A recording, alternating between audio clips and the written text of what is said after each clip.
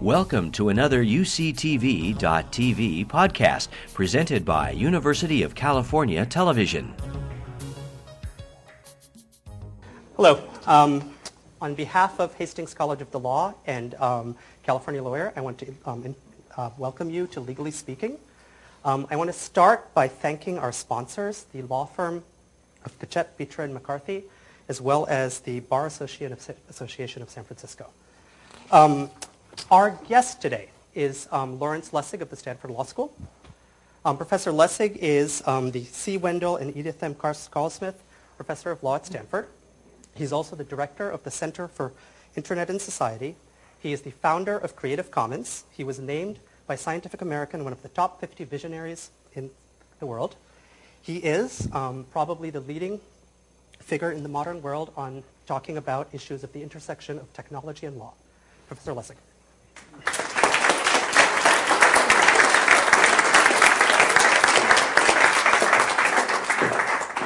Thank you, Ash. Why don't we start off by talking about a little bit about your background. Where did you grow up? What was it like? So I grew up in a tiny little town in Pennsylvania called Williamsport, which is the home of Little League Baseball, a place where 80% of the people never leave the city. So what was it like? I've tried to forget exactly what it's like. So your childhood, Little League Baseball, always wanted to be a lawyer, wanted to be president? Oh, of course. Like Barack, I wanted to be president. No, actually, unlike Barack, I really did want to be president. I mean, from a very young age. No, I actually grew up very right-wing. I was a teenage Republican. I was president of Teenage Republicans for Pennsylvania. I was the youngest member of the delegation that went to Detroit to nominate Ronald Reagan as our candidate in 1980. So excellent. My father was a capitalist. He ran a steel fabricating company. So I was very attuned to the world through his eyes. So actually, Republican gets me to my next question. You clerked, of course, for Judge Richard Posner of the Seventh Circuit and for Justice Antonin Scalia of the Supreme Court.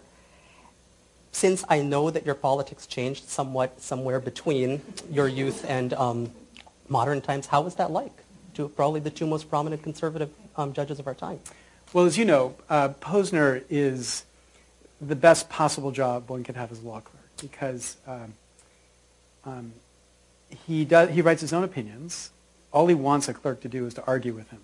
And he wants the clerk to be as vicious in arguing with him as you could possibly be. So I remember once in the old days before internet, I was in Budapest for the summer teaching, and he and I were having a fax war about some book. This is his Sex and Reason book. So we were having a war about one chapter in the book, and I was writing a letter to him at night, and I'd fax it, and the next morning I would come in and he would have a response, and it was getting increasingly vitriolic.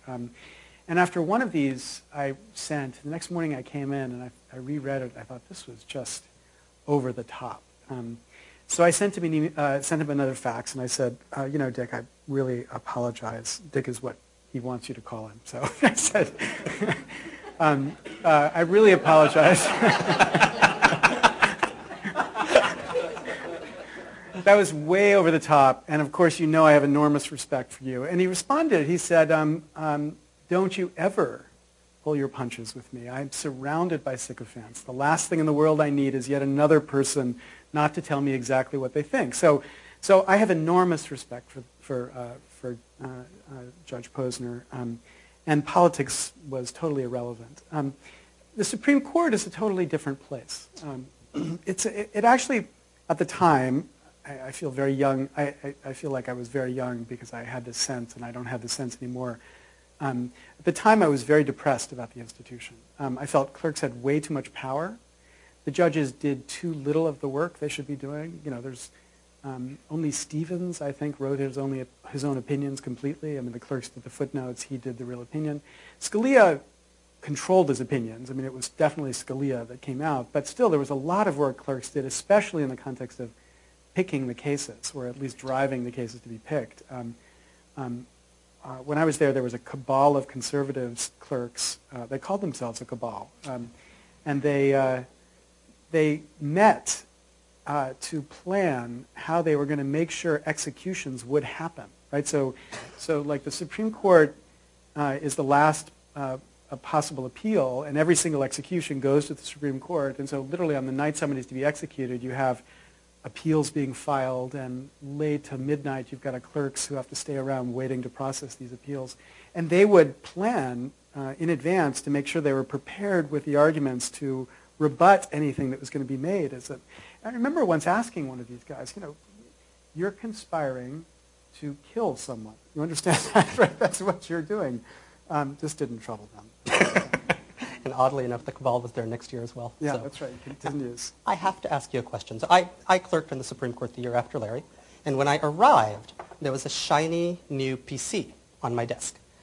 And I had been told, and I've never confirmed this, that until that year, the Supreme Court was using, I don't know, typewriters, but some Neolithic technology. And I was told that you were personally responsible for actually getting the court, if not into the 1990s, into the 1980s. Is that true? Partly true, yeah. So we were using this old mainframe system called ATEX, which was a word processing system. And it had, features like search the document, and then it had fast search on the document. I remember one of my co-clerks asking as they were training us, why would you ever use slow search? Day is going too quickly. Let's just slow this down. So we organized and said, this is ridiculous. So we approached the justices and said we should get a different system. And the justices had a committee, a technology committee. It was Souter and Scalia and O'Connor. She was the chair. And the technology committee agreed to hear our complaints. So the three of them sat in Justice O'Connor's chambers. And we set up a PC, and we set up the ATEX system. And my friend Mark Snyderman would say, okay, if I want to copy some text, he would show how to do it on the ATEX. And then he said, if you do it on the PC, you do it like this. So we basically did one by one by one by one. And then finally, Mark said, if you want to look up in a thesaurus what similar words like this would be, and then he got up and he went to the shelf and he pulled the thesaurus off. And but on the PC, and then I clicked the button, and the thesaurus, and Scalia went, oh my God, we've got to have this. So that was on a Friday, and that was on a Monday. That Friday, Justice O'Connor had a meeting with me and Mark and one other member of the committee and the technology people running the Supreme Court, and said, okay, we'd like to move to PCs. And the technology committee of the Supreme Court started trying to bullshit Justice O'Connor about it's impossible, these are toys compared to blah, blah, blah. And they started trying to make her believe there's no possible way to do this. Well, the one thing you don't do, if you've ever watched oral arguments when Justice O'Connor was a justice, is you never try to bluff Justice O'Connor. And at a certain stage, she recognized that's what was happening. And she said, okay, I've heard enough. This was a Friday. She said, on Monday, every single ATEX machine will be out of this office, and on everybody's desk there will be a PC. And the staff said, no, Justice, I've heard enough. So we all walked out. And then the staff comes up to me. I was the enemy to that point. But then they came up to me and they're like, can you please talk to her? Please talk to her. There's no way we can do this. It would be So I calmed her down, and we started a process to make the shift. But yeah. And you did. And by the end, you actually had use of the stuff. That's right. I feel very proud. It's probably the only thing I've ever had before a Supreme Court justice, which is a PC. So, thank you for your efforts, personally. So, another thing, early career. You were at the University of Chicago from 91 to 96. There was another person there at the same time who has a different job now. What was it like teaching with Barack Obama? The most amazing thing about watching Barack become president was the sense that the authentic feeling people had about Barack Obama was exactly the Barack Obama that I thought I knew. Right? So I knew him. He wasn't a buddy, but we went out to dinner a couple times, and we were friends around the law school. And exactly that person, exactly who I felt I understood at that point, was who he seemed to everybody throughout this campaign. And having people sort of say, he can't really be that person, and having this recognition inside me, I just wanted to scream it. No, he really is that person. That is exactly who he is, was enormously rewarding. And, and I remember from the very beginning having the sense he should be in public life. And I said to him, I think the first time we had dinner, I said, you should be a politician. And he said, people like me don't get elected, by which he didn't mean... By which he meant, people with this kind of sensibility about things. I'm glad he was wrong about that, and I was right about it. But he's an amazing person. Interesting. So he didn't, at that point, wasn't committed to public service yet. He was still uncertain. Well, he was committed to public service. But I mean elective office. But elective office, no. No. Oh, interesting. Are you responsible for him being president? No. That's his kindergarten teacher. Eldred. So you litigated the Eldred versus Ashcroft case all the way to the Supreme Court, challenged the Copyright Extension Act of 1998, looked like you had some good arguments, right? First Amendment arguments, Copyright Clause arguments. Didn't turn out so well. A sense of, this is the Supreme Court, and Justice Ginsburg writing the opinion of all things, that going the other way. This is the Supreme Court that I think of as being sympathetic to free speech arguments, if not all other rights. What do you think happened? Well, so... Maybe we should take a step back and explain the Eldred case. So Sonny Bono Copyright Term Extension Act was passed on October 27, 1998. Before that, I didn't care or know anything about copyright law. I was doing work about the relationship between law and technology and just beginning to look at copyright law because that was a very interesting example. But the Sonny Bono Act gets passed and it extends the term of existing copyrights by 20 years. And I remember reading on the New York Times online edition the story of this guy, Eric Eldred, who was going to engage in civil disobedience. He had intended to put a whole bunch of Robert Frost work up on the World Wide Web because that was about to pass into the public domain, and now it wouldn't pass into the public domain for 20 more years. And he said, to hell with this, I'm just going to do it. And of course, unlike civil disobedience in the South in the 1960s, where you might go into jail for overnight or something like this, civil disobedience with copyright is a serious matter. This is $150,000 per offense, and I was not eager to see him do this. So I began looking at the matter. Now, the Copyright Clause says Congress has the power to promote the progress of science by securing for limited times exclusive rights to authors. That's the copyright part of it. And you look at that and you look at the original context and the framers' understanding of this, and it was absolutely clear that what they were intending to do was to create a limited monopoly power, but avoid exactly what Congress was doing, avoid the ability of the monopoly owners to come in and buy an extension of the monopoly. That's why it's a limited term. So Congress was respecting limited in the sense that my 5-year-old respects limited. When I say you can have one cookie and I turn around and he's taken 4, and I say, what's going on? And he says, I've taken 1 4 times, right? That's, that's Congress's sense of limited.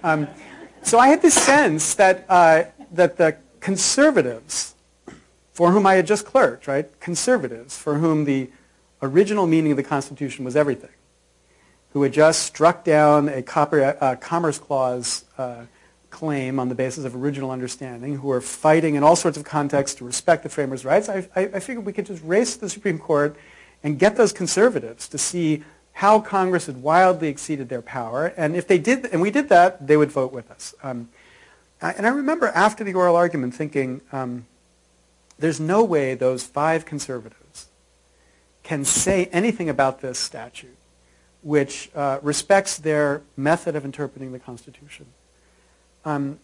It never even occurred to me that those 5 conservatives would be silent in the case, right? So you have a majority opinion written by Justice Ginsburg, who of course is deeply deferential to what Congress does, and a dissenting opinion written by Justice Stevens and by Justice Breyer, who dissented for the. We were absolutely sure we had those 2.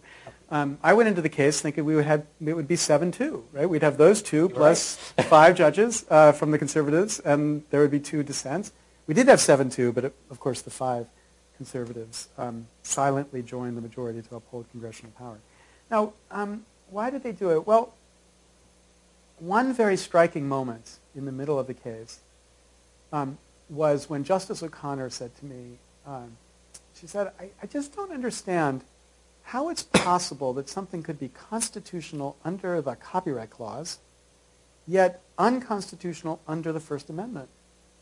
He said, Justice, every time something's unconstitutional under the First Amendment, it has been constitutional under some grant of power. Otherwise, you wouldn't have had the ability to pass the law in the first place, right? So these are two separate issues, but it was so clear in their head that somehow there was an automatic validation of copyright by the First Amendment that you couldn't even raise the question. So that was the first thing. They just had this sense that there was a self-ratifying First Amendment flavor to anything copyright. And the second thing is, I think a fundamental strategic mistake in the case. And that is that the case had been framed, and all the press around the case had been talking about this as if this is a case about Mickey Mouse, the Mickey Mouse Protection Act. Right. Basically, every time Mickey Mouse is about to pass in the public domain, they extended the term of copyright. Right. And of course, to explain why this had happened, that is a very important part of it. It had been this dance by old copyright owners, Disney the most responsible for extending term around the world. But most people, even today probably, but certainly then, would look at that and say, why shouldn't Disney own Mickey Mouse for the rest of time? Right? It's not clear why you should limit the term of a copyright, especially to somebody who has a very successful copyright. And what we didn't focus enough on was the other half, the 98% of works that is no longer commercially available, is forgotten, and yet continues to be burdened by copyright because of this indiscriminate extension of copyright terms. So by focusing on Mickey, it made it sound like we were in some sense attacking the private property of copyright. And if we'd focused on the orphans, these works that nobody can do anything with, I think it would have been easier to get the court to recognize why there's the public domain half to the Progress Clause, why it's important to protect the public domain. And then it wouldn't have seemed like we were perfectly willing to concede Congress could extend the term as long as they required some affirmative act on the part of the copyright owner. We actually had a subsequent case here in California, which was on behalf of Brewster Kahle in his Internet Archive and Rick Prelinger in his film, that basically said at least say that you've got to require that copyright law distinguish between works that are commercially available or you have some access to and everything else that's invisible. Otherwise, you're going to lose a whole generation of American culture. And that case didn't go far, although we have another case in Denver that's continuing to actually prevailed in the Court of Appeals under the First Amendment. But I think it really is about getting the court to recognize what was salient. And for me, losing that case was enormously important because, I had been like a classic liberal law professor who thought every social problem is solved by racing to the Supreme Court and getting the Supreme Court to rule in your favor, and then justice will be done, right? And, of course, the reality is we've got to change people's minds about things in a democracy. It's about getting people to understand why something is right and getting them to tell their representatives to vote in the right way that is essential. So losing that case is actually what shifted me towards building institutions like Creative Commons and literally giving more than 500 talks in the last 5 years about these issues around the world to get people to focus on them. And obviously not just because of my work, but I'm actually extremely optimistic that the movement has developed to a stage where most people get it and pressure is on Congress to do something sensible. It'll be 10 years before Congress wakes up to that pressure, but I think that we're on the right trajectory now. I actually want to get to Congress for sure, and we'll come back to that soon. I wanted to, at this point, talk a little bit about Remix, your most recent book. Because fascinating read, and it talks about issues and about the way in which the internet is being used right now in ways which I think aren't necessarily familiar. They probably are familiar to our children, but certainly were not familiar to me. And you talk about, starting off, you talk about read-only cultures and read-write cultures and sort of the distinction between them on the internet. Want to explain that? Right. So I was tricked I tripped into this recognition. A friend sent me a quote by John Philip Sousa. Sousa was testifying in the United States Congress in 1906 about the, quote, talking machines. So here's Sousa, maybe the most famous professional musician of the time. And he's blasting the talking machines. And he says, when I was a young man, in front of every house in the summer evening, you would find the young people together singing the songs of the day or the old songs. Today you hear these infernal machines going night and day. He says, we will not have a vocal cord left. The vocal cords will be eliminated by a process of evolution, as was the tale of man when he came from the ape. Right? A good line. And it struck me, here's this professional musician who's celebrating the amateur. And he thinks that the amateur is an essential part to culture. It's not because he thinks the amateur is better than he is. It's because he thinks culture depends upon the amateur, right? These young people together singing the songs of the day or the old songs is what makes culture vibrant. Teaching people how to play the piano or to play the violin. This is what is essential to continuing to keep culture alive. And he was fearful of a culture developing where we were all passive recipients, listeners, couch potatoes, and not creators of culture. Well, he was right. The 20th century was exactly how he predicted it would be. The 20th century was the century where we developed this practice, most of us, I certainly did, of consuming culture, but the idea that you would actually create culture was alien. I mean, my wife is German. I mean, literally, her citizenship, and her parents came from Germany, and they had traditions more like, the old days, where around Christmas they would get together and sit around the piano and sing songs. And I always felt it was weird, right? I felt like CDs. That's why you had CDs to play, or now iTunes today. But, that's the culture they're talking about. And so it suggested to me this distinction between a culture where you both consume and produce, read, write, in the sense of what a computer permissions allow you to do, read, write, and a culture where you only read only, right? And the 19th century back was read, write. The 20th century was dominated by read only.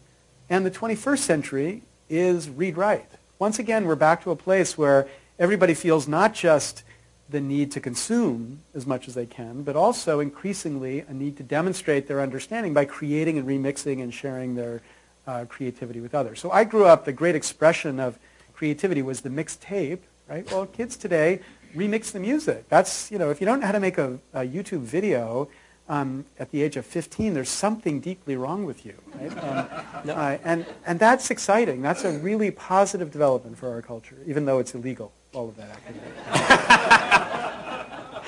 Well, my daughter's got the video down at 10, so we're making progress, but not yet the remixing. And the remixing is intriguing. So, read about Girl Talk, this remix band guy, yeah. And I was intrigued, never heard of it before, old fogey.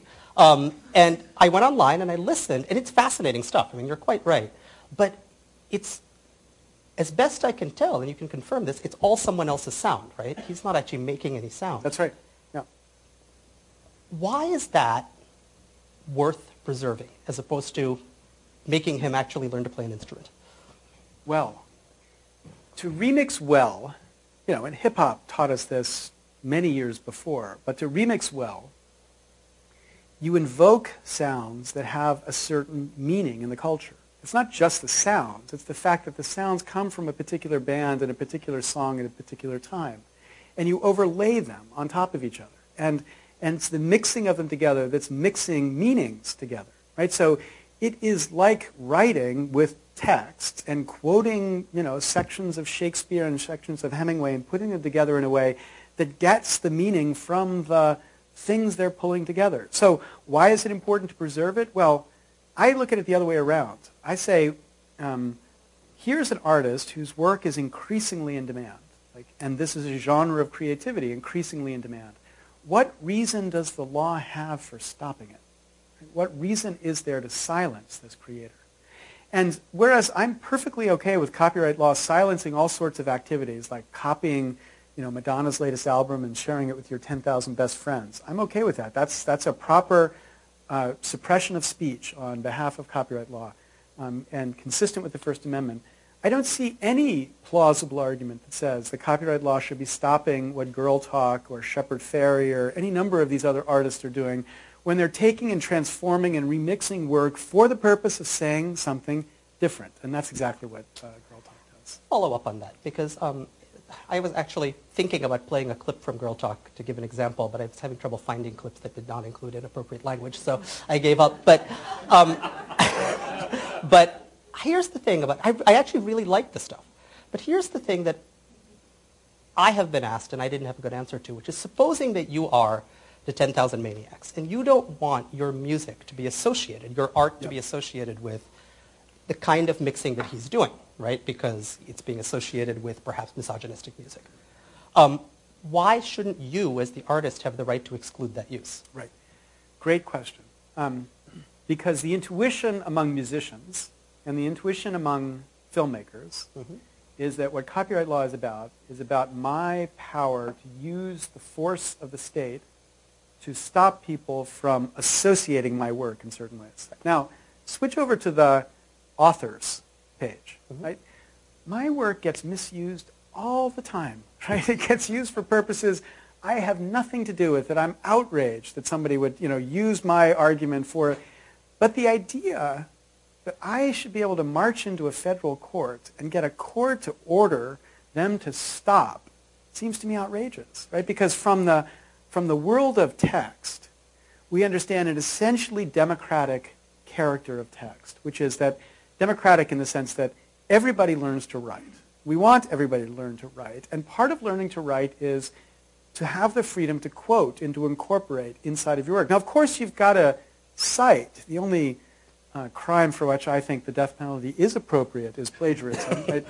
So I'm completely okay with rules about citation, but the freedom to remix other people's works into yours in writing is as natural to all of us as breathing. Right? That is what free culture requires.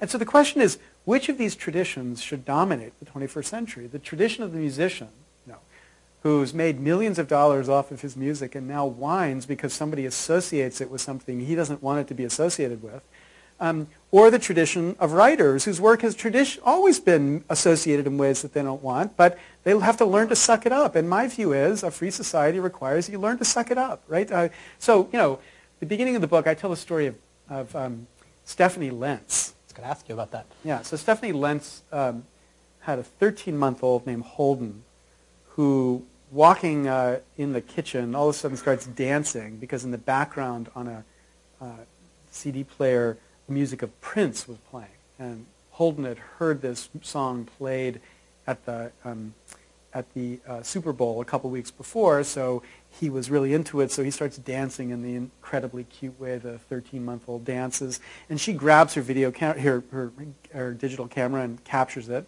and then wants to share it with her mom, and so uploads it to YouTube and sends her mom the link. And of course, Universal Music learns about this outrageous violation of copyright law by synchronizing Prince's music to Holden's jerky dancing, and sent a cease and desist notice to YouTube to have it taken down. Now that was an expression of exactly this culture of control that musicians and filmmakers feel is natural. Like, it's outrageous that Prince's music should be abused in this way.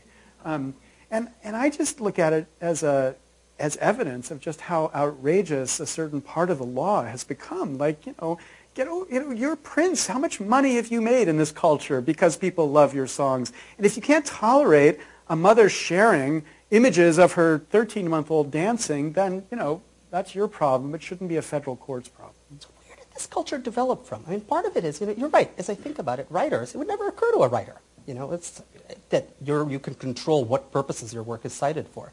And my bet is, for example, if you had asked a musician who wrote a song 150 years ago, can you control if someone sings the song in an inappropriate venue, they would look at you like you were nuts. Right. So why does a modern generation of musicians, filmmakers, basically the entertainment industry, believe that they have a right to this control? Where did it come from? Well, I think it came from a norm of control.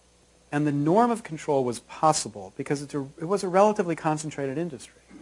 So think about filmmakers, feature films. It's a small number of people dealing with each other in that context, and it's easy for them to develop the norm that says if you're going to use somebody else's work, you're going to have to get permission for it. Even if it's a fair use, you need to get permission for it. And the permission society norm that pervades, for example, documentary film is all because it's a concentrated place where they're producing this stuff, as opposed to writing, where anybody can write. So the idea that you would try to enforce a norm like that is ridiculous. The fact that you would even try to respect a norm like that, right? So, imagine a 15-year-old calling up, well, this happened to me. Somebody read my book, Free Culture. This is a book before this one. Some teenager in high school read the book, wrote me an email and said, I just finished your book, Free Culture. It's fantastic. I'd like to quote it in an essay. May I have permission? Perhaps didn't get the point. I was sure it was like a joke. I engaged him. We went back and forth. He really genuinely felt like, so maybe his father was a musician. I don't know. But the point is, it's just crazy. But you can understand why the industry would develop in one way versus the other. But what's so, really tragic about it, again, think about documentary film. Documentary films during most of the 20th century were made with the following rule. You wanted to make a documentary film. You wanted to quote 60 seconds from CBS. You would contact CBS and you would say, we'd like to have this little clip in our film about civil rights in the South. CBS would send you a license. The license would say, number one, you agree the only right you have to this 60 seconds is governed by this license, meaning you're waiving fair use rights. Number two, we're going to grant you a 5-year North American educational license to use this, but that's the extent of the license. Well, what that means is after 5 years, you want to release this film again, you got to go back and clear that one license. Well, these films can have hundreds of licenses inside them. Right. So there's literally no way to legally distribute these films after a relatively short period of time. Forget copyright. This is all about the underlying contracts, and these contracts are perpetual. They go forever, right? So they built this whole world of our culture, never thinking about the environmental impact of this way of building culture. And so, whereas we have access to basically every published book since the Gutenberg Bible. Mm-hmm. Right? You can go into a library, open it up, read it, it's there, or get copies of it, distributed, because it's in the public domain. The vast majority of documentary works from the 20th century will literally disappear. They will be on a stock that will turn to dust before anybody figures out how to clear rights to make it so that we can get access to them. That makes sense to me. And one understands how a culture clash happens. I mean, the documentary example is not particularly a new technology example. But with new technology, one can easily see a culture clash. And Girl Talk, I can even see, I don't agree, but I can see the perspective of some of the artists. I do not get Stephanie Lentz and Holden Lentz. I am trying to envision this conference room where Universal's lawyers are saying, let's sue this 13-month-old because he's threatening what to Prince. So I'm sure this is what happened. I didn't feel it was my duty to be as charitable as I possibly could to the Universal lawyers. But the most charitable view of the Universal lawyers is Prince is a lunatic, right? I don't have proof, but let's just submit that maybe he is. And the Prince says, you've got to make sure that none of my music is on that thing YouTube. So they just have these people whose job it is to listen for, or have machines that listen for Prince's music and take every step they can against it. So that, they do that. And then, fortunately, EFF, on whose board I used to sit, I don't sit anymore, but who I continue to support very strongly, took the case for free to defend Stephanie Lentz and got them to run away very quickly. But not everybody, not EFF can't take every one of these cases. There are literally thousands of these things filed in the context of YouTube. YouTube, the most interesting thing for me happened during the presidential election in this context. John McCain became a copyright radical during the presidential election because YouTube has a policy, 3 strikes, you're out. Mm-hmm. So if your channel gets complained about more than 3 times, they're going to turn the channel off. Well, during the political season last election, campaigns began to recognize that this was now another nice tool that they could use against the other side. So they would just file copyright complaints against things on people's sites. YouTube doesn't have to adjudicate those complaints. They just say, okay, here's a copyright complaint. We're going to take it down. We're going to put a strike against your marker. 3 times and your channel is shut down. Well, you're running in the middle of an election and your YouTube channel goes down for 3 days. That's serious business. Well, they were threatening to do this with McCain, and McCain wrote this outraged letter saying this is plainly fair use, and you have got to exercise judgment to stop the suppression of free speech. Justice O'Connor didn't get it, but John McCain did. Suppression of free speech. And YouTube responded with, you wrote the laws. We're just doing what the laws say. We can't do anything about it. It's not our job to make a judgment about this. So they continued to threaten to shut them down whenever. And I think that the experience began to get people on the right and the left to recognize this is a serious problem, not just people on the left. Do you know if McCain voted for the DCMA? I'm sure he did. Absolutely. So that's sort of hoisting petard thing as well. So remix as opposed to file sharing. I assume, you were accused of wanting to destroy all copyright and, end it. I assume that is not true. Basic file sharing. It's more than that. It's more than that. I don't want to destroy copyright. I think that this debate is dominated by 2 extremes. The copyright extremists, the Hollywood types, and the copyright abolitionists, people who actually believe we don't need copyright anymore. It was a nice idea for the 20th century, but we just should get rid of it. And you engage an abolitionist. These are not stupid people. They're typically between the age of 15 and 25, very, very smart hacker types. And you say to them, well, if you got rid of copyright, you couldn't have any Hollywood blockbusters. Essential, in my view, like an essential part of culture. But they say, who cares? We don't have opera anymore. It's not like the world came to an end because we lost opera. We will lose Hollywood movies. Maybe we'll have fundraisers to make it so we can make Hollywood movies in the future. But it's not like culture needs Hollywood movies. So we'll just get over it. So there are people who actually believe copyright should be abolished. I'm not one of those people. Right? So I feel kind of like Gorbachev rather than Yeltsin, right? I feel like an old communist who's just trying to update the system to make it make sense in a new time. And there are these radicals like Yeltsin who want to come in and totally wipe it away, right? And my fear is the Yeltsinites always win in this debate. So I think it'll be a worse culture if we lose copyright. I think it'll be a poorer culture, not just in the money sense, but in the diversity sense. And so things like Creative Commons are devices for keeping copyright alive in a digital age. And I'm absolutely opposed to people who want to abolish it. I just think it needs to be updated. So let's talk about that. The music industry is already suffering badly. It may be on its last legs. There is a decent possibility that now that broadband is becoming ubiquitous, that same is going to happen to the video industry, right? We don't know, but given every other technological development in the last 20 years, it seems rather likely.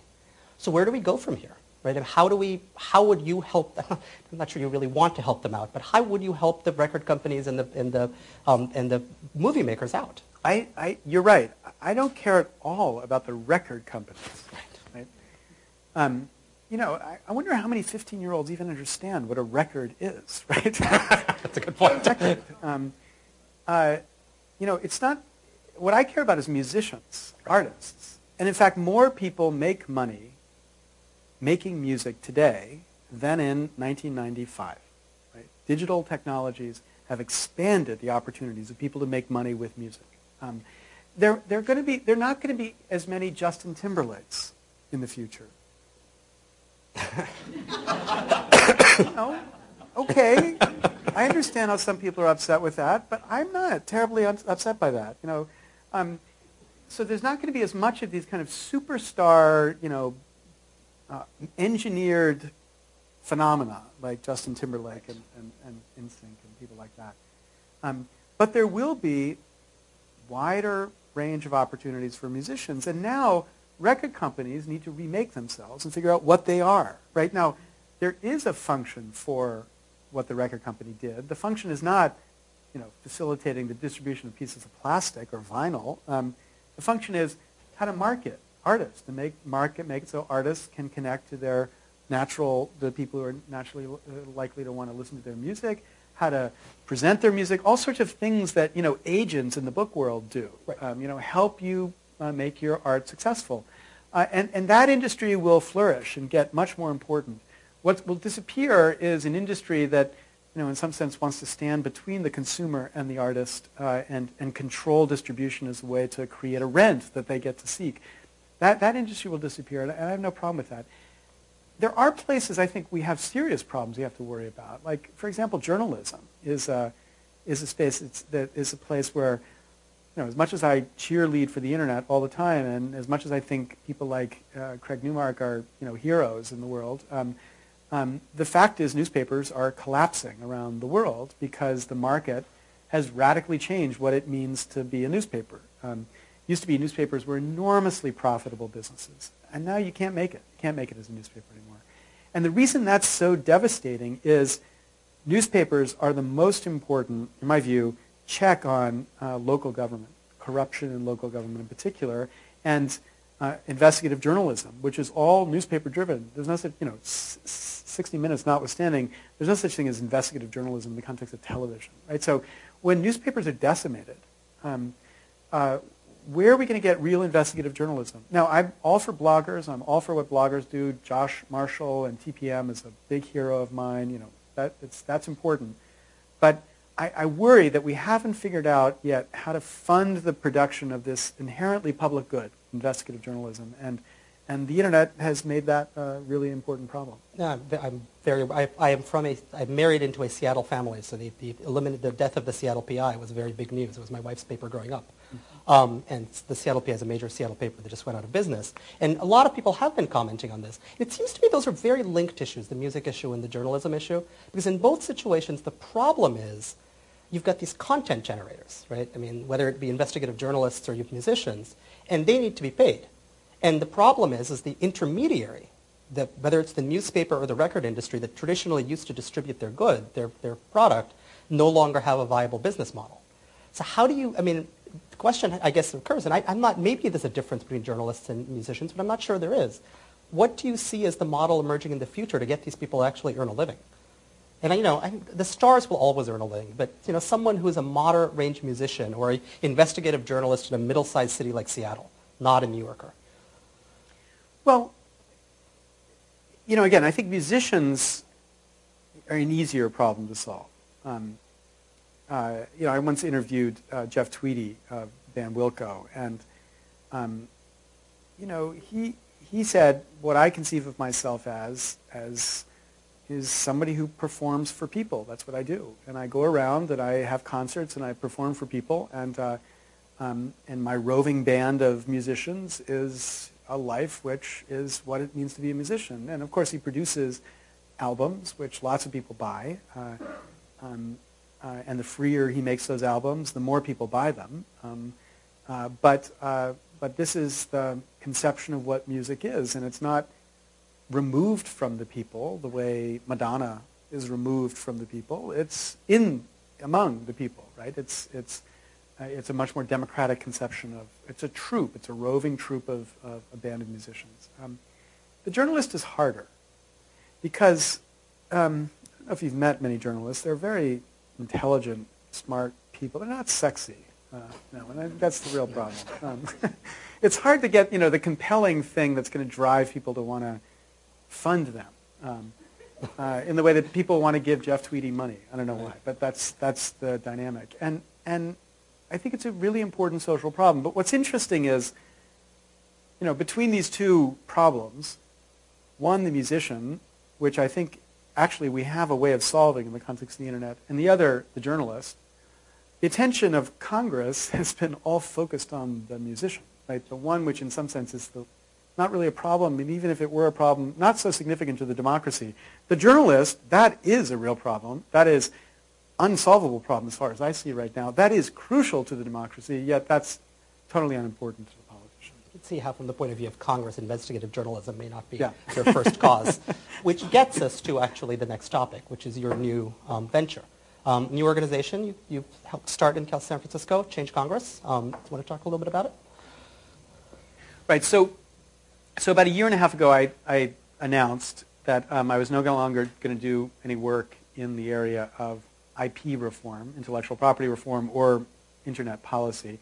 This book was actually finished, but it took a long time for the publisher to get it out, so I've been drawn back in because of this book coming out. But What I said was, after a decade, I recognized that, I should have, one of those moments when you realize you're not as smart as you thought you were. It shouldn't have taken a decade to recognize this. But after, realizing that no matter how hard we made this argument, Congress is still making the dumbest possible decisions it could make. I realized that it had nothing to do with their stupidity, right? It had everything to do with the fact that they were making dumb decisions because they paid well. Right? These dumb decisions actually were very profitable to them, not in the crude corruption sense, like they were being bribed. I think our Congress is more ethical than any Congress in the history of Congress. That might not be saying much, but still, I think it's progress in that sense. Instead, it's paying well in the sense of the sort of decision that helps them make sure they have money to get back to Congress. And then, just at the time that I was coming to recognize this about copyright, I was watching Al Gore. I got to see him give his speech a number of times and then watch the film. And if you remember in Al Gore's film, and especially in his speech, he focuses on this point as well about global warming, that so much of the delay in global warming is caused by the same kind of corruption, the political system being driven by money in a way which gets members of Congress not to focus on what is obvious and true, but what pays well for getting them back to office. And it struck me that if it wasn't just esoteric questions like copyright, but the most important problems that we face as a nation or as a world, as a planet, like global warming, that if in both of these areas money could drive Congress away from doing what Congress ought to be doing, then it was time that we started focusing on this underlying problem. So a year ago, we launched Change Congress, indeed a year tomorrow. And the objective was to try to build a movement for reform around this institution. Right? So everybody was excited about the presidency, and of course, whether John McCain won or Barack Obama won, the presidency was going to be restored. There was no doubt that we were going to have faith again in the presidency. But Congress, last July, Congress's approval rating for the first time in history fell into the single digits.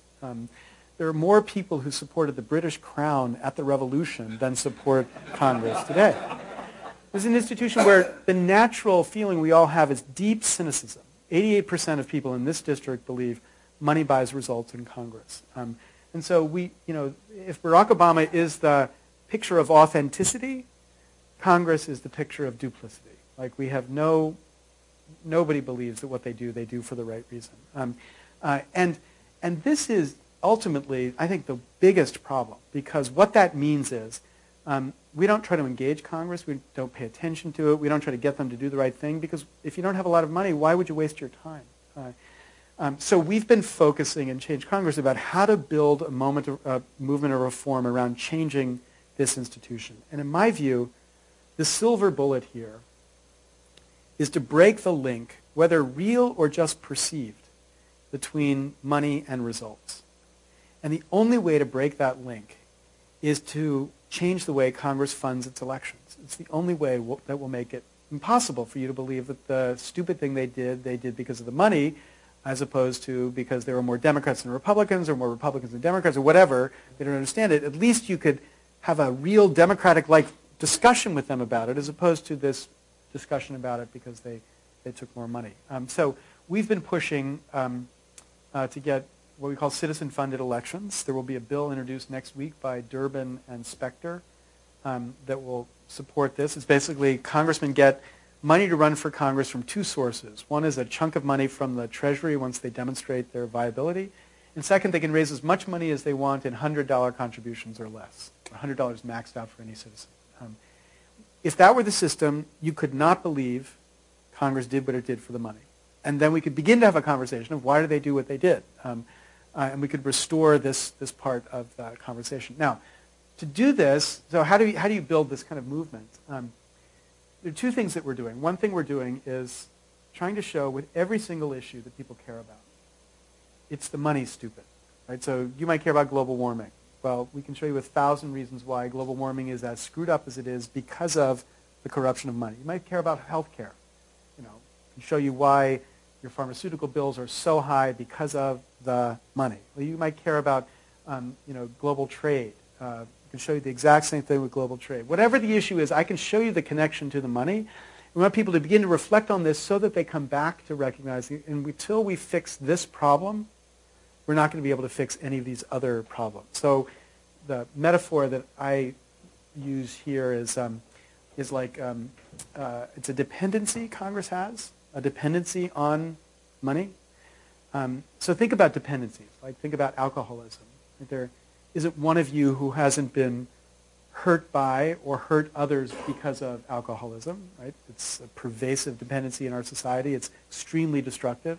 My own family, it was totally destroyed my family, this disease. So you look at the alcoholic and you say, he might be losing his family, he might be losing his job, he might be losing his liver. These are extremely important problems, the most important problem you can face as a human being. But what we all know is that until he solves his alcoholism, he won't solve any of these other problems. And so too is it with us. You know, we have enormous problems we face as a nation. But until we solve this dependency, we're not going to solve sensibly any of these other problems. So this has become the sole focus of what Change Congress is trying to do. A couple of obvious sort of follow-up questions come to mind. One is, frankly, why you? You know, the idea that Congress has, I mean, your statistics pointed out itself. I mean, certainly the American people are aware of this problem with Congress, if not with the details. So what do you bring, sort of with your background from the West Coast, technology, you know, you've typically worked, I mean, the people who you've been working with have tended to be technological people and sort of, and, you know, copyright people. What does Change Congress bring that's new? Well, it's important it's based in Silicon Valley, because Silicon Valley is filled with people who, in a sense, didn't make money the old-fashioned way, right? So if you think about the robber barons, they made money by screwing as many people as they possibly could, right? And they understood and accepted a system where you got ahead by cutting deals and by figuring out how to break your competition and all these things that are inherent in the kind of corruption of a bad political system. People out here don't have that sense. They're kind of outraged when they go to Washington and they have to deal in a way that makes them feel dirty, right? They have to deal with doing what they're doing, trying to advance their ideas by also talking about how they're going to run fundraisers for the candidate that they're trying to persuade about why they're public policy. And so that's an opportunity. You know, I'm not saying it's enough, but that's an opportunity, number one. Number two, the only way this is possible is to leverage hacker culture, right? I think there's like a period of 5 years where people in power don't quite yet understand the internet, and the internet has a chance to change the way power is distributed, so that there's a real opportunity to get something for these next 5 years that you can't get after this period of time. So connecting it to the internet culture was a critical part of making this succeed. And thirdly, I think that this is a moment when people have this taste of fundamental reform, taste for fundamental reform that happens once a generation. And so if we can focus the right people with the right motivation using this new technology on this change, I think there's a real chance we could actually get it. That brings me to my second question, which is, to me, I can see a lot of what you're saying, but the second question is the hard one, which is that it seems to me there's an obvious reason why members of Congress oppose public funding of elections, which is that they have a huge advantage as incumbents in raising money. So public funding threatens their jobs. Why would they ever move to such a system? Because it would have to be them, right? I mean, it would have to be Congress that would adopt a system of public funding. Absolutely right. Well, there are a couple things happening. First of all, Congress, the experience of being a congressman has radically changed in the last 20 years. These are just overpaid telemarketers. That's who they are. They spend 30 to 70% of their time in little cubby holes with things on their head, dialing for dollars. That's all they do. Right? They go to Congress thinking that what they're going to be doing is, legislating about how to solve problems.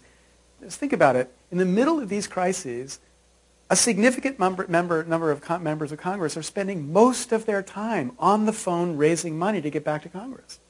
So they're not reading the bills. They have no clue about what's in the bills.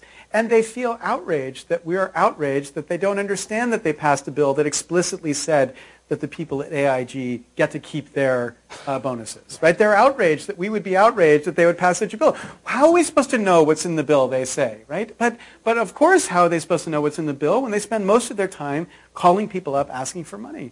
They hate that system. They hate it. There's nobody who loves it. Now, you're right.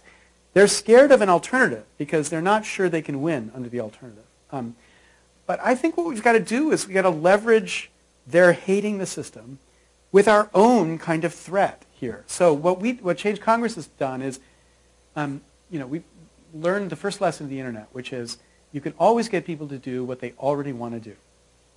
Okay? Well, nobody wants to give money to Congress or to politicians. So we've launched a strike.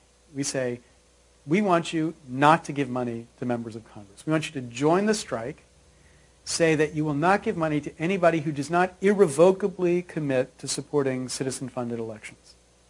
You go to our website, change-congress.org, fill in your information. We'll figure out how much you gave in the last cycle. We'll count that as on strike. And we build amount of money that's been pulled out of the system. So we launched it about a month ago. We've got more than $1 million out of the system right now. We can multiply it up by 100. That would mean 10% of the money spent in congressional elections has been withdrawn from the system. Now, at a certain point, as 2010 comes around and Rahm Emanuel in the White House and the Republicans sort of recognize this is the most important election for the Republican Party, no doubt, they're going to be anxious about this money that's out of the system. And it will create, we believe, sufficient pressure for them to at least put this as a priority on their change so that this can be lifted, this change can be removed. And that's our bet. If we can do that, create that kind of pressure, we can get at least the Democratic leadership to take it seriously. Do you think it matters which party's in charge? Big change, obviously. 2006, Democrats take over. 2008, new president. More receptivity? No, I actually don't think people realize how dangerous the situation in Washington is right now. Because again, it's of relatively recent origin. Mm-hmm. Since Clinton left office, the number of lobbyists in Washington has doubled. The average price per hour of a lobbyist has doubled. Now, the only way you can have a supply going up and a price going up is if the productivity of the input is going up as well. And the productivity of this input is going up radically because the system in Washington is all tuned to making the lobbyist happy. And the reason for that is lobbyists go into Congressman's office and they'll say, we'll run this fundraiser for you if you support this bill. Now that's technically a crime, but they do it all the time, right? This is just the way business works. The lobbyist becomes the source of money that this addict, the member of Congress, needs, right? And rather than making 25 calls, this lobbyist is taken care of, 25 of my calls just by this one support, introduce this one bill. So the members of Congress are constantly attuned to what the lobbyist wants. But worse than that, staffers, business model is I'm going to work for Senate Finance Committee for 4 years, then I'm going to go work as a lobbyist. I'll triple my salary, right? So I want to keep the lobbyists happy because once I walk out of this, I'll walk into a real job that gives me real money. Even members of Congress, it was described to me, one of my favorite members of Congress said to me, Congress is now a farm league for K Street. And it's like many of our students, right? They go to Congress, they get paid $170,000 a year. So like our students are associates getting paid, some of them more than that a year, right? They'll be associates for 4 to 6 to 8 years. Then they'll graduate to being a partner. So too with members of Congress. They go to Congress for 3 or 4 terms. Then they retire. They go be a lobbyist. They get paid $500,000 or $1 million a year. Right? So the point is, everybody in the system is focused on how we make sure we keep the lobbyist happy. And the lobbyists, in turn to America and say, rather than investing that dollar on making a better widget, invest that dollar in my lobbyist firm. Because my return from that dollar is higher than the return that you can get from inventing a new widget.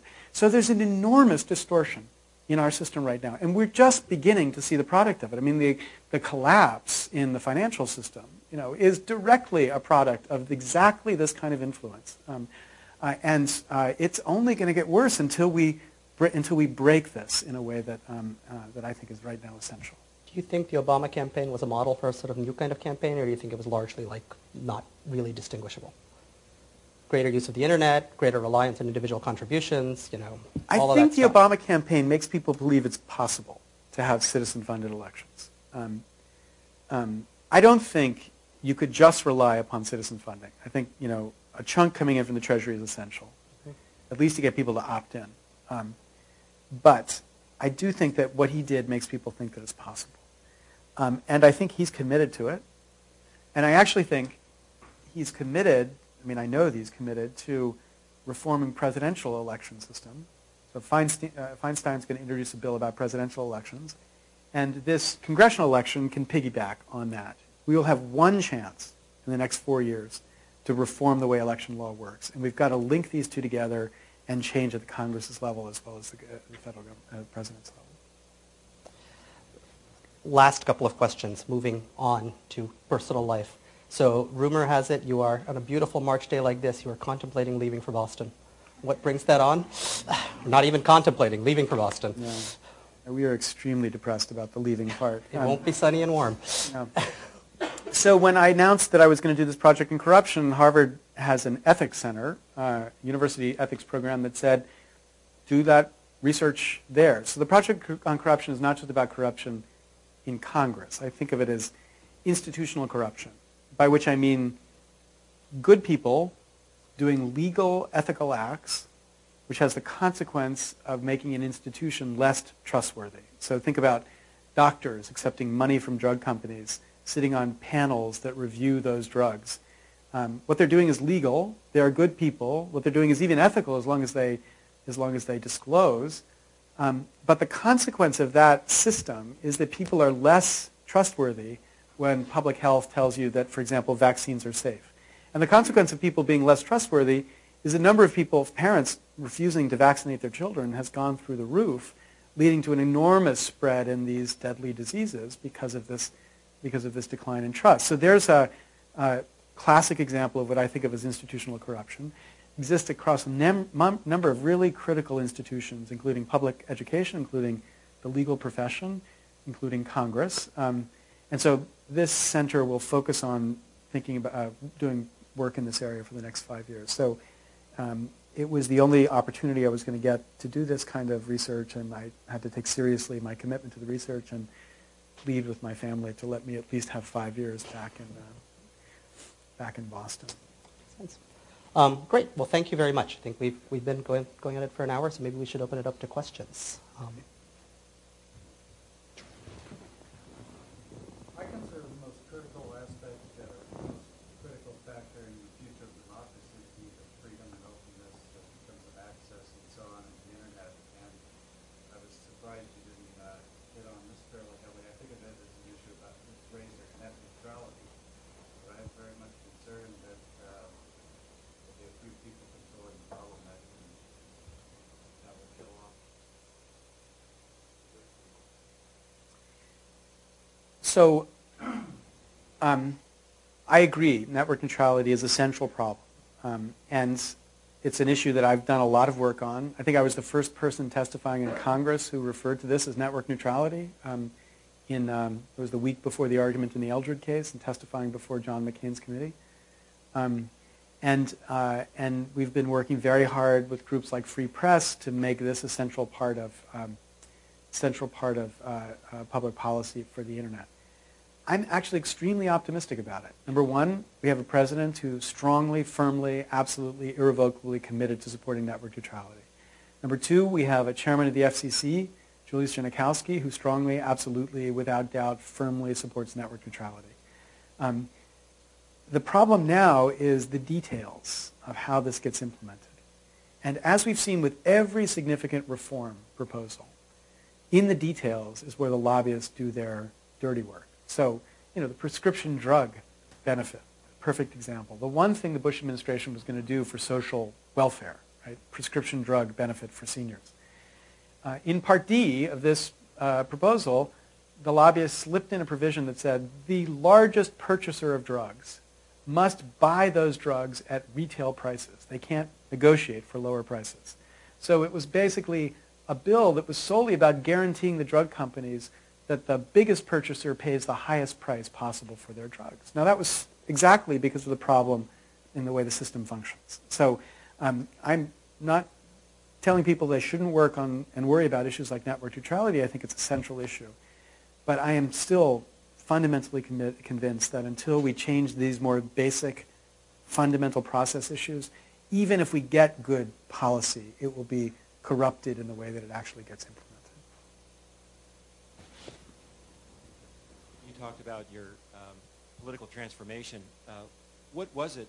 When did it occur, and why? Well,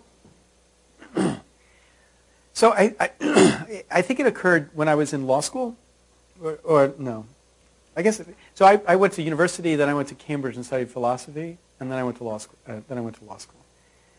And in some sense, there's a way of looking at my political views, and they haven't changed at all, which is they're essentially libertarian, right? I think they're a more. I'm not a libertarian in the sense that I think there shouldn't be government, and I don't understand the important need of government to intervene to create the conditions under which societies can flourish. I'm very much committed to that, and I would vote, as a liberal in our American sense, much more than I would ever vote as a conservative. But the central thing that I think linked my political views was the sense that what we should be doing is trying to give individuals a chance to flourish. What are the conditions under which they get to flourish? And, justices on the Supreme Court, like Justice Brennan, would call himself a libertarian. He was a libertarian. Like all the liberals on the Supreme Court are about how do you make rights significant, salient in modern society.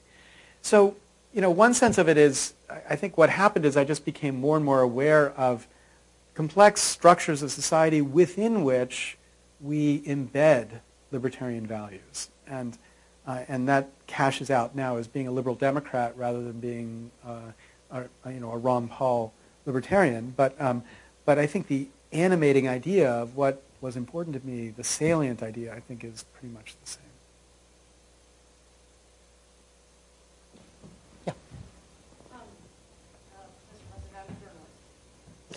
Now I know I'm not sexy.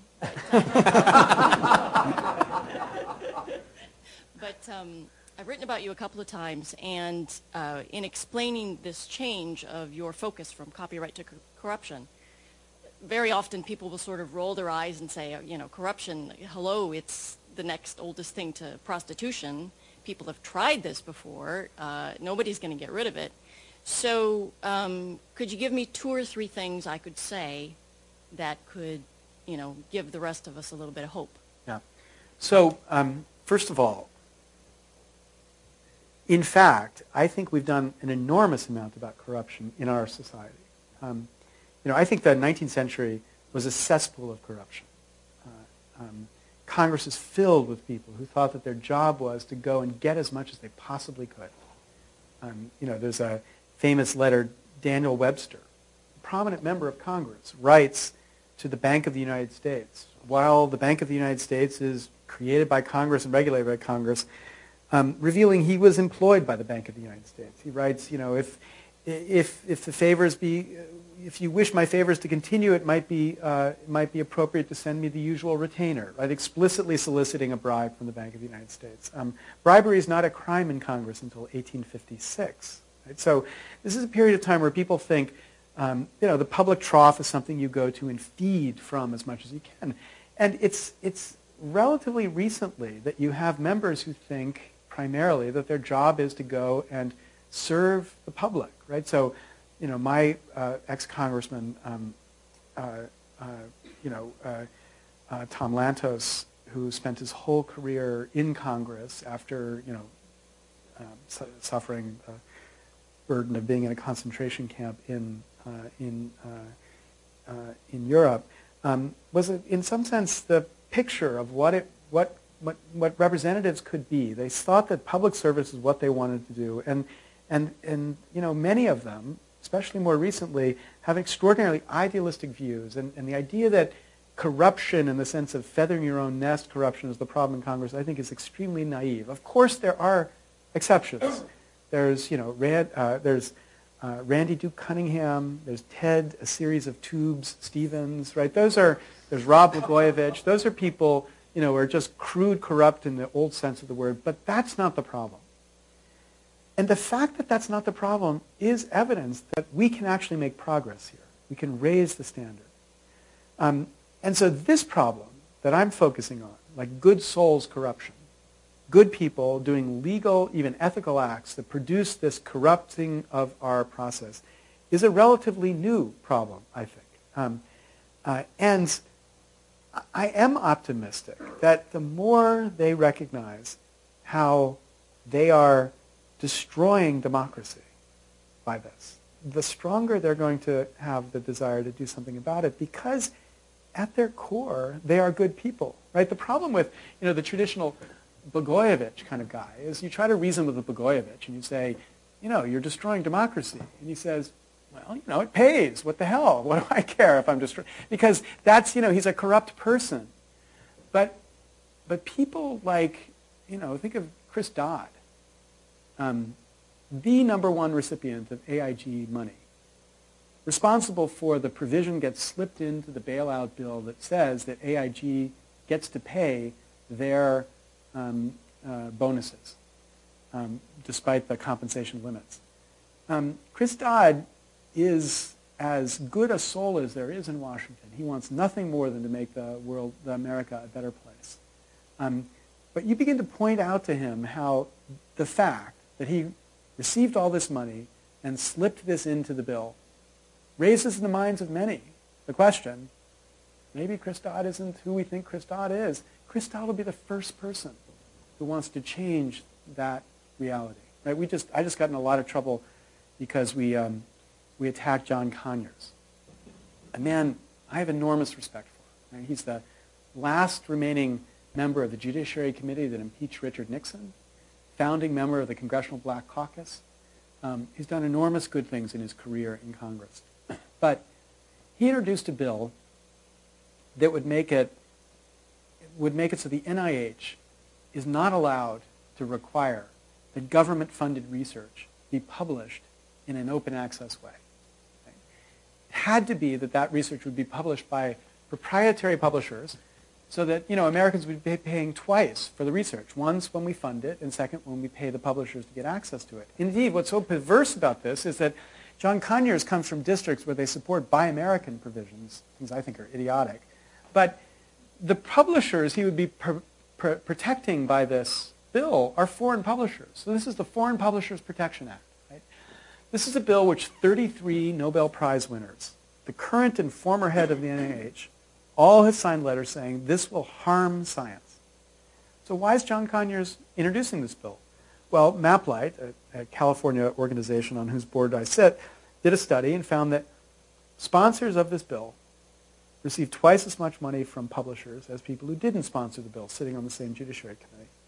So you put those two facts together, a bill that 33 Nobel Prize winners say will harm science, and you got all this money from publishers.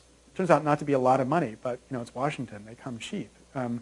And those two things go together, and people say, what the hell, John Conyers? What's this about? And John Conyers is outraged. He writes a scathing piece in the Huffington Post attacking me, saying, the idea that you have crossed the line, Professor Lutz, to suggest this. And my response is, well, if you don't want people to make this connection, then change the system. Change the system.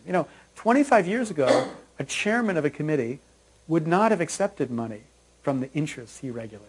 Today, it's natural. Right? And the simplest thing John Conyers could do is say, I'm not going to take money from publishers. I'm happy to take money from my constituents or other people who want to support me, but I chair the committee that regulates publishers. I'm not going to take their money. But until he does that, I think it's fair game. We're going to cross this line as many times as we can. And when I do it, when I talk about this, I try to emphasize how much faith I have in these people. So I go, when I give this talk about corruption, there's a story about Hillary Clinton, right? So there's something called there's a great film called Maxed Out, the story of credit card debt.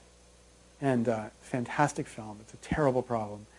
One of the reasons it's such a problem is that the Bankruptcy, Abuse, and Consumer Protection Act of 2005 It's actually not a Consumer Protection Act, a little bit of a typo there. But Bankruptcy Abuse Act of 2005 basically says that you can't use bankruptcy to escape credit card debts if you're lower middle class. Like if you're bottom poverty, okay, you can. But the rest of us can't. You literally carry credit card debts forever. Right? So this bill was originally proposed during Clinton's administration. He was originally in favor of it. Then Hillary Clinton read an op-ed by Elizabeth Warren in the New York Times pointing out how destructive this bill would be, and she started referring to, quote, that awful bill, the small b, as this bill that she was going to stop. And she's reported to have single-handedly convinced Bill Clinton to veto the bill, pocket veto the bill. But the bill came back. And when it came back, this was no longer First Lady Clinton, it was Senator Clinton. And when it came back, Senator Clinton had received $140,000 in contributions from financial service companies. So in 2001, what did she do? She voted for that bill twice, that awful bill twice. So you say, why did you change your vote? And she, of course, says it has nothing to do with money. And I absolutely believe it has nothing to do with money. But the point that she and every other politician has got to realize is, what percentage of the American public will hear that fact and believe it had nothing to do with the money? 0.04%. That's exactly the percentage, right? Everybody else believes they know exactly why she changed her vote. It was the money. And the point is, that means we all believe the system is bought.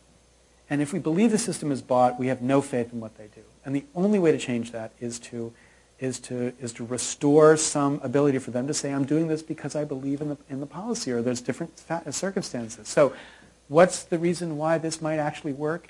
Because they will want it to work. They will want this change because they want to think highly of themselves, because they're not there to cash out and make $1 billion. They're there, most of them are there to do the public service. And if we can make it salient that the public doesn't trust them because of this problem, it's a cheap way for them to buy out of that problem.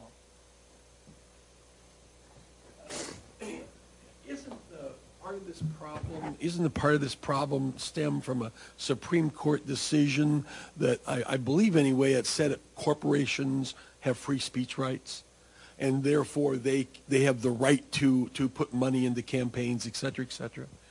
Well, certainly the problem would be less severe if the court hadn't decided that.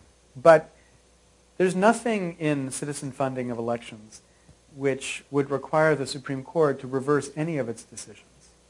Because this is not trying to silence anybody from speaking. So you can still have corporations funding speech however they want to fund it. You can still have 527s that fund their own independent campaigns.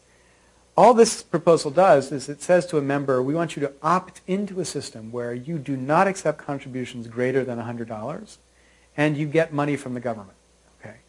Now, it's a candidate's free speech right to say, I will not accept contributions more than $100.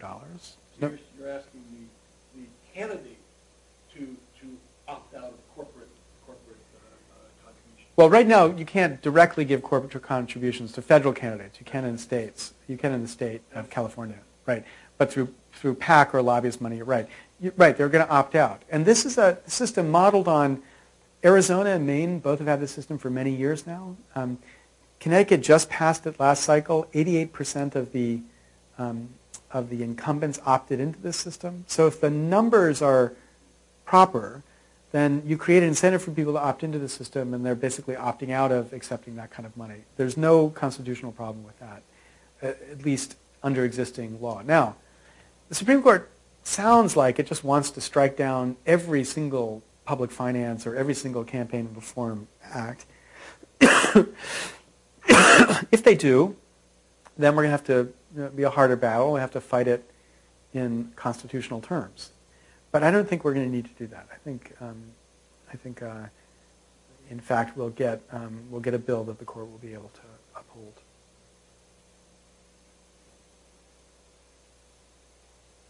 Anything else? Anybody else? Why do you think Clinton changed her position? Well, so she changed her position twice. She changed her position in 2001, and then later she changed her position back to her original position in 2005 when it came up again. I think that when she changed her position originally, she thought to herself, I'm in a different position from being First Lady of the United States. When I'm First Lady of the United States, I'm talking about what's in the United States' interest. When I'm Senator from New York, I'm thinking of what's in New York's interest. And New York, as we know, has a deeply embedded financial services industry, which is directly affected by this legislation, would have been vastly benefited by it. Now, I'm not saying I would have made the same judgment, but I can understand how the senator from New York thinks that she needs to worry about financial services companies. What she eventually recognized is she also had to worry about the extraordinary number of lower middle class people who were spending their whole life paying $15 a month payments to their credit card companies and would be until they died because of this bill. And that's what eventually led her to actually not be, she was not on the floor that voted against it, but that's when Bill Clinton had his bypass surgery, so she had a good excuse. But she eventually spoke against the bill. So she went back and forth on it. But I think perfectly explicable in terms of what it means to be a senator from New York. Yeah.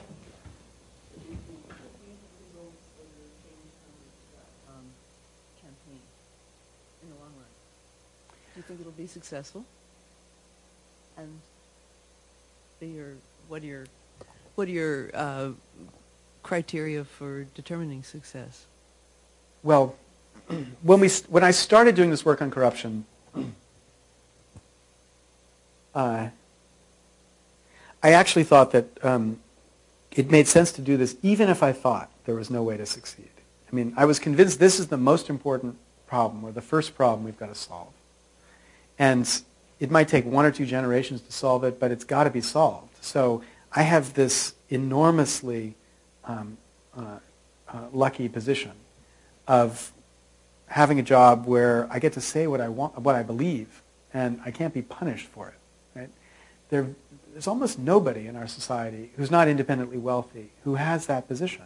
It's the great benefit of this independence that gets created by the way we pay academics. So many academics say idiotic things, no doubt. Many academics say biased things, whatever. I'm not saying it's guaranteed that what academics say are true, but it is to guarantee that at least there's one space in our public discourse where money doesn't matter. And I realized, I was in a position I could afford it. I had tenure at the greatest institutions in the country. I could do what I wanted to do, and I thought this was the most important thing to do. So that was to say, even if I thought it would fail, it was the important thing to do. But I actually think this is going to succeed.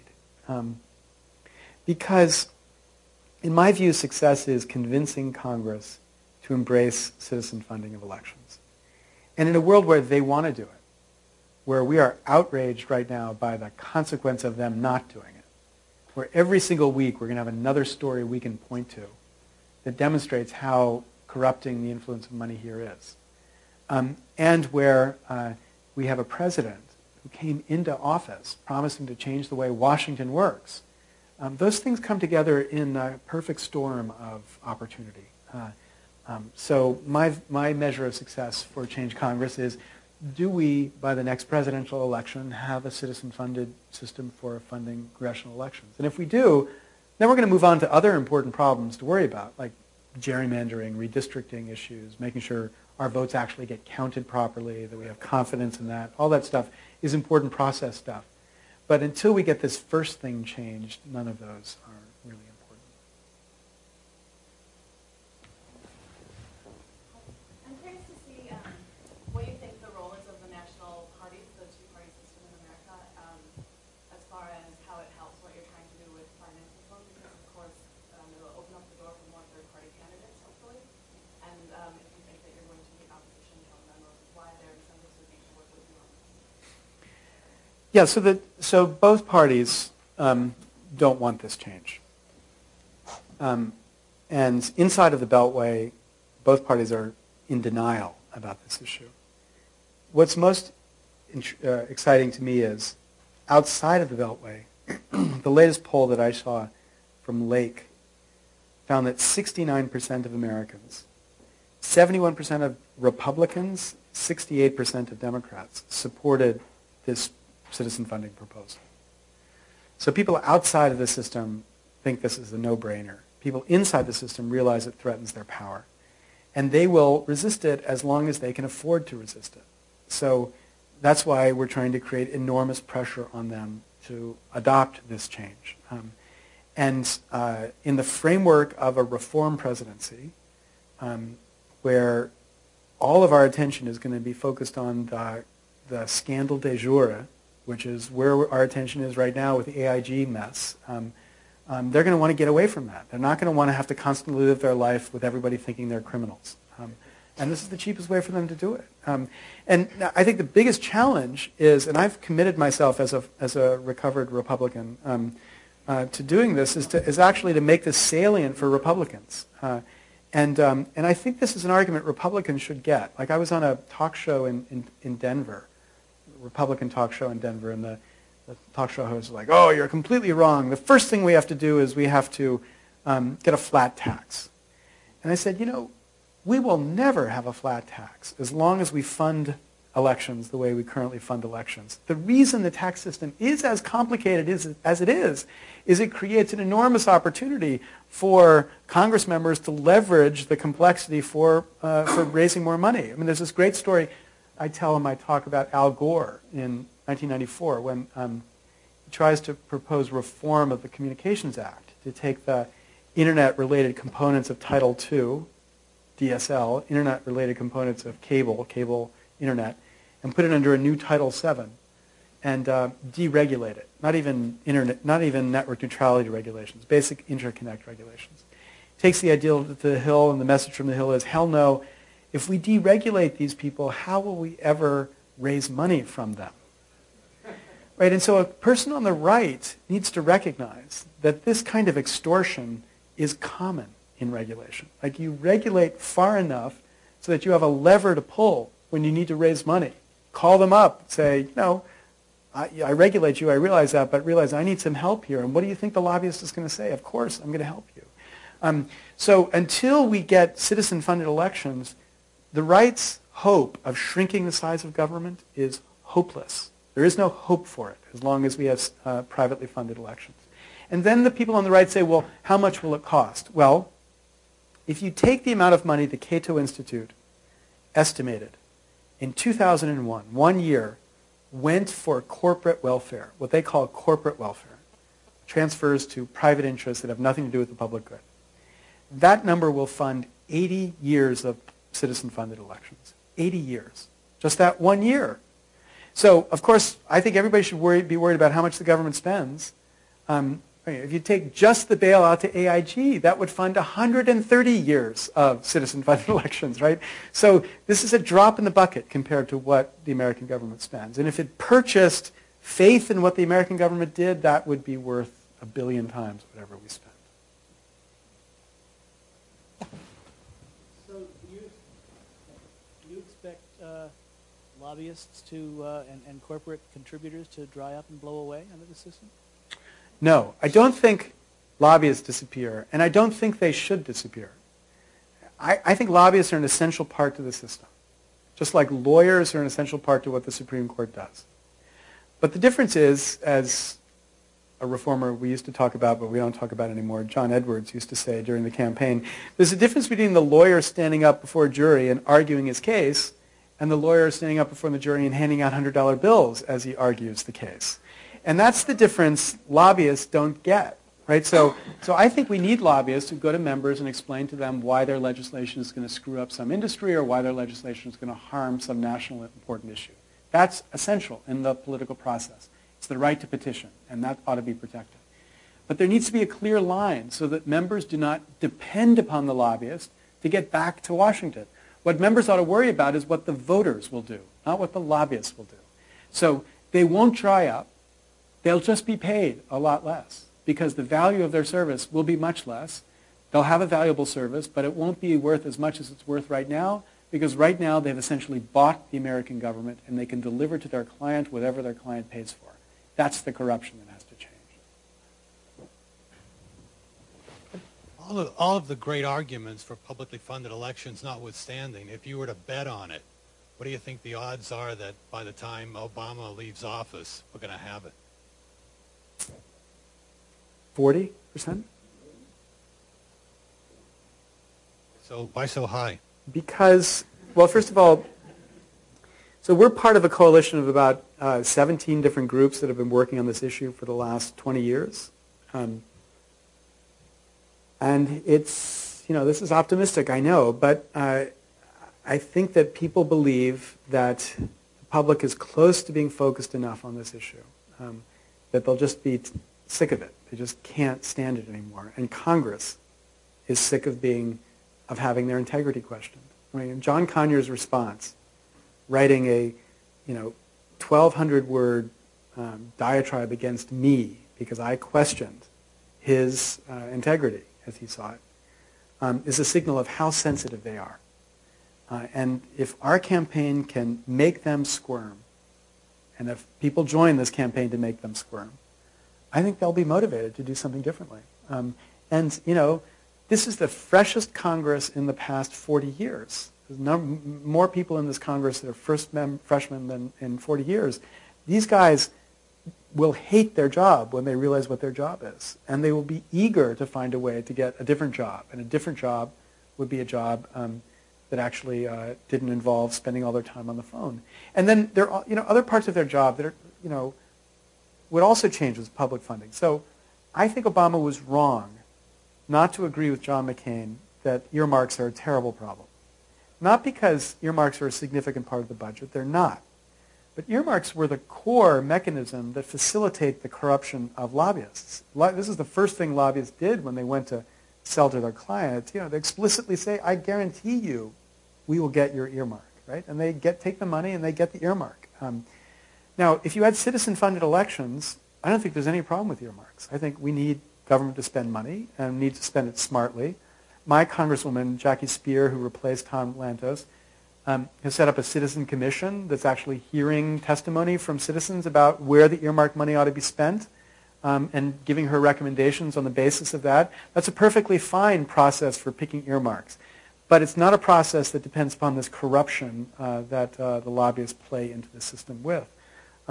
So I think there's all sorts of things that members like to do that would be sanitized if they had citizen funding.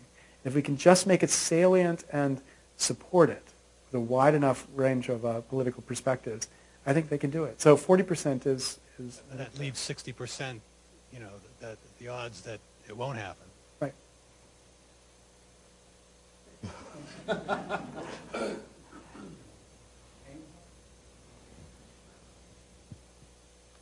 I might be remembering this incorrectly, but didn't Obama turn down the federal funding so that he could receive more private funding? Yes. Do you have any comments about that? So I was very disappointed when he did that. I think he hurt, in the short term, public funding. But I think that it actually created a strong incentive for him to fix the system. When he turned it down, he said, I'm turning it down because the system's broken. And it was broken in the sense that the amount of money that it was providing relative to the amount of private money that we knew everybody was going to raise, like the Republican National Committee was going to raise, meant that you couldn't actually compete as a Democrat and successfully because of the way the system was funded. So he has already signaled to Feingold that he will support Feingold's reform of that system. And again, what I think the strategy will be is to marry congressional funding to that presidential funding model. He will have to push the presidential funding model. He was a co-sponsor of the congressional funding model when he was a senator, so he will support, I believe he will support that as well. And I think that's what makes the opportunity for this actually to happen. In terms of making these changes, you've talked about getting people from different. You've talked about getting people on board from different political perspectives to make the change, but how do you appeal to people who are completely apathetic about how government works? Yeah, that's very, very hard. And some people are, so there's some people who are apathetic just because they couldn't give a damn no matter what. I don't think there's anything to say to those people. But there's some people who are apathetic because they don't believe there's any reason to be talking to government, because they think government doesn't want to listen to people like them because they don't have money to go in there. And I think to those people, the thing for them to focus on, to get them to focus on is, if we could remove money from the system, there would be a reason to be involved. So making them recognize the potential is the way to bring them in. But, quite crassly, our strike is successful only if we get the people who have been involved in the system to go on strike, people who have been giving money. Right? So that it's very interesting as we've been talking to these people, the extremely wealthy people who give an enormous amount of money, they don't want to have anything to do with the strike because they actually like the influence their money buys them, right? It's the people who give $500 to $1,500 who get, pinged after pinged after ping from members trying to get them to give money. That is the core sweet spot for our campaign. We want those people to say enough is enough. I have this weird experience. I've given more money than I should to political candidates. And so I have this weird experience of constantly getting calls from members of Congress at my work. And, it's hard as a law professor not to take a call from a member of Congress because, sometimes you have a public service to be served. But literally 99% of those calls are calls asking for money. And most recently, I got Jackie Spear was trying to call me, and I was like, oh my God, I don't want to have to say no to Jackie Spear. And then finally, she called my cell phone, and I was caught. There I was, talking to Jackie Spear, and she wasn't asking for money at all. She was asking me to serve on her commission to oversee earmarks. And I felt, this is awful. I'm dodging members of Congress because I think they're asking for money when they might actually be doing, people's work, which is what she was doing. Members of Congress, telemarketers, Yes. You've made me work very hard on it. I think you have to let me go. I think we will let you go now. Okay. Thank you very much, Larry.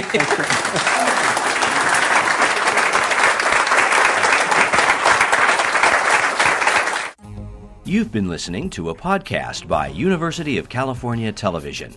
For more information about this program or UCTV, visit us online at uctv.tv.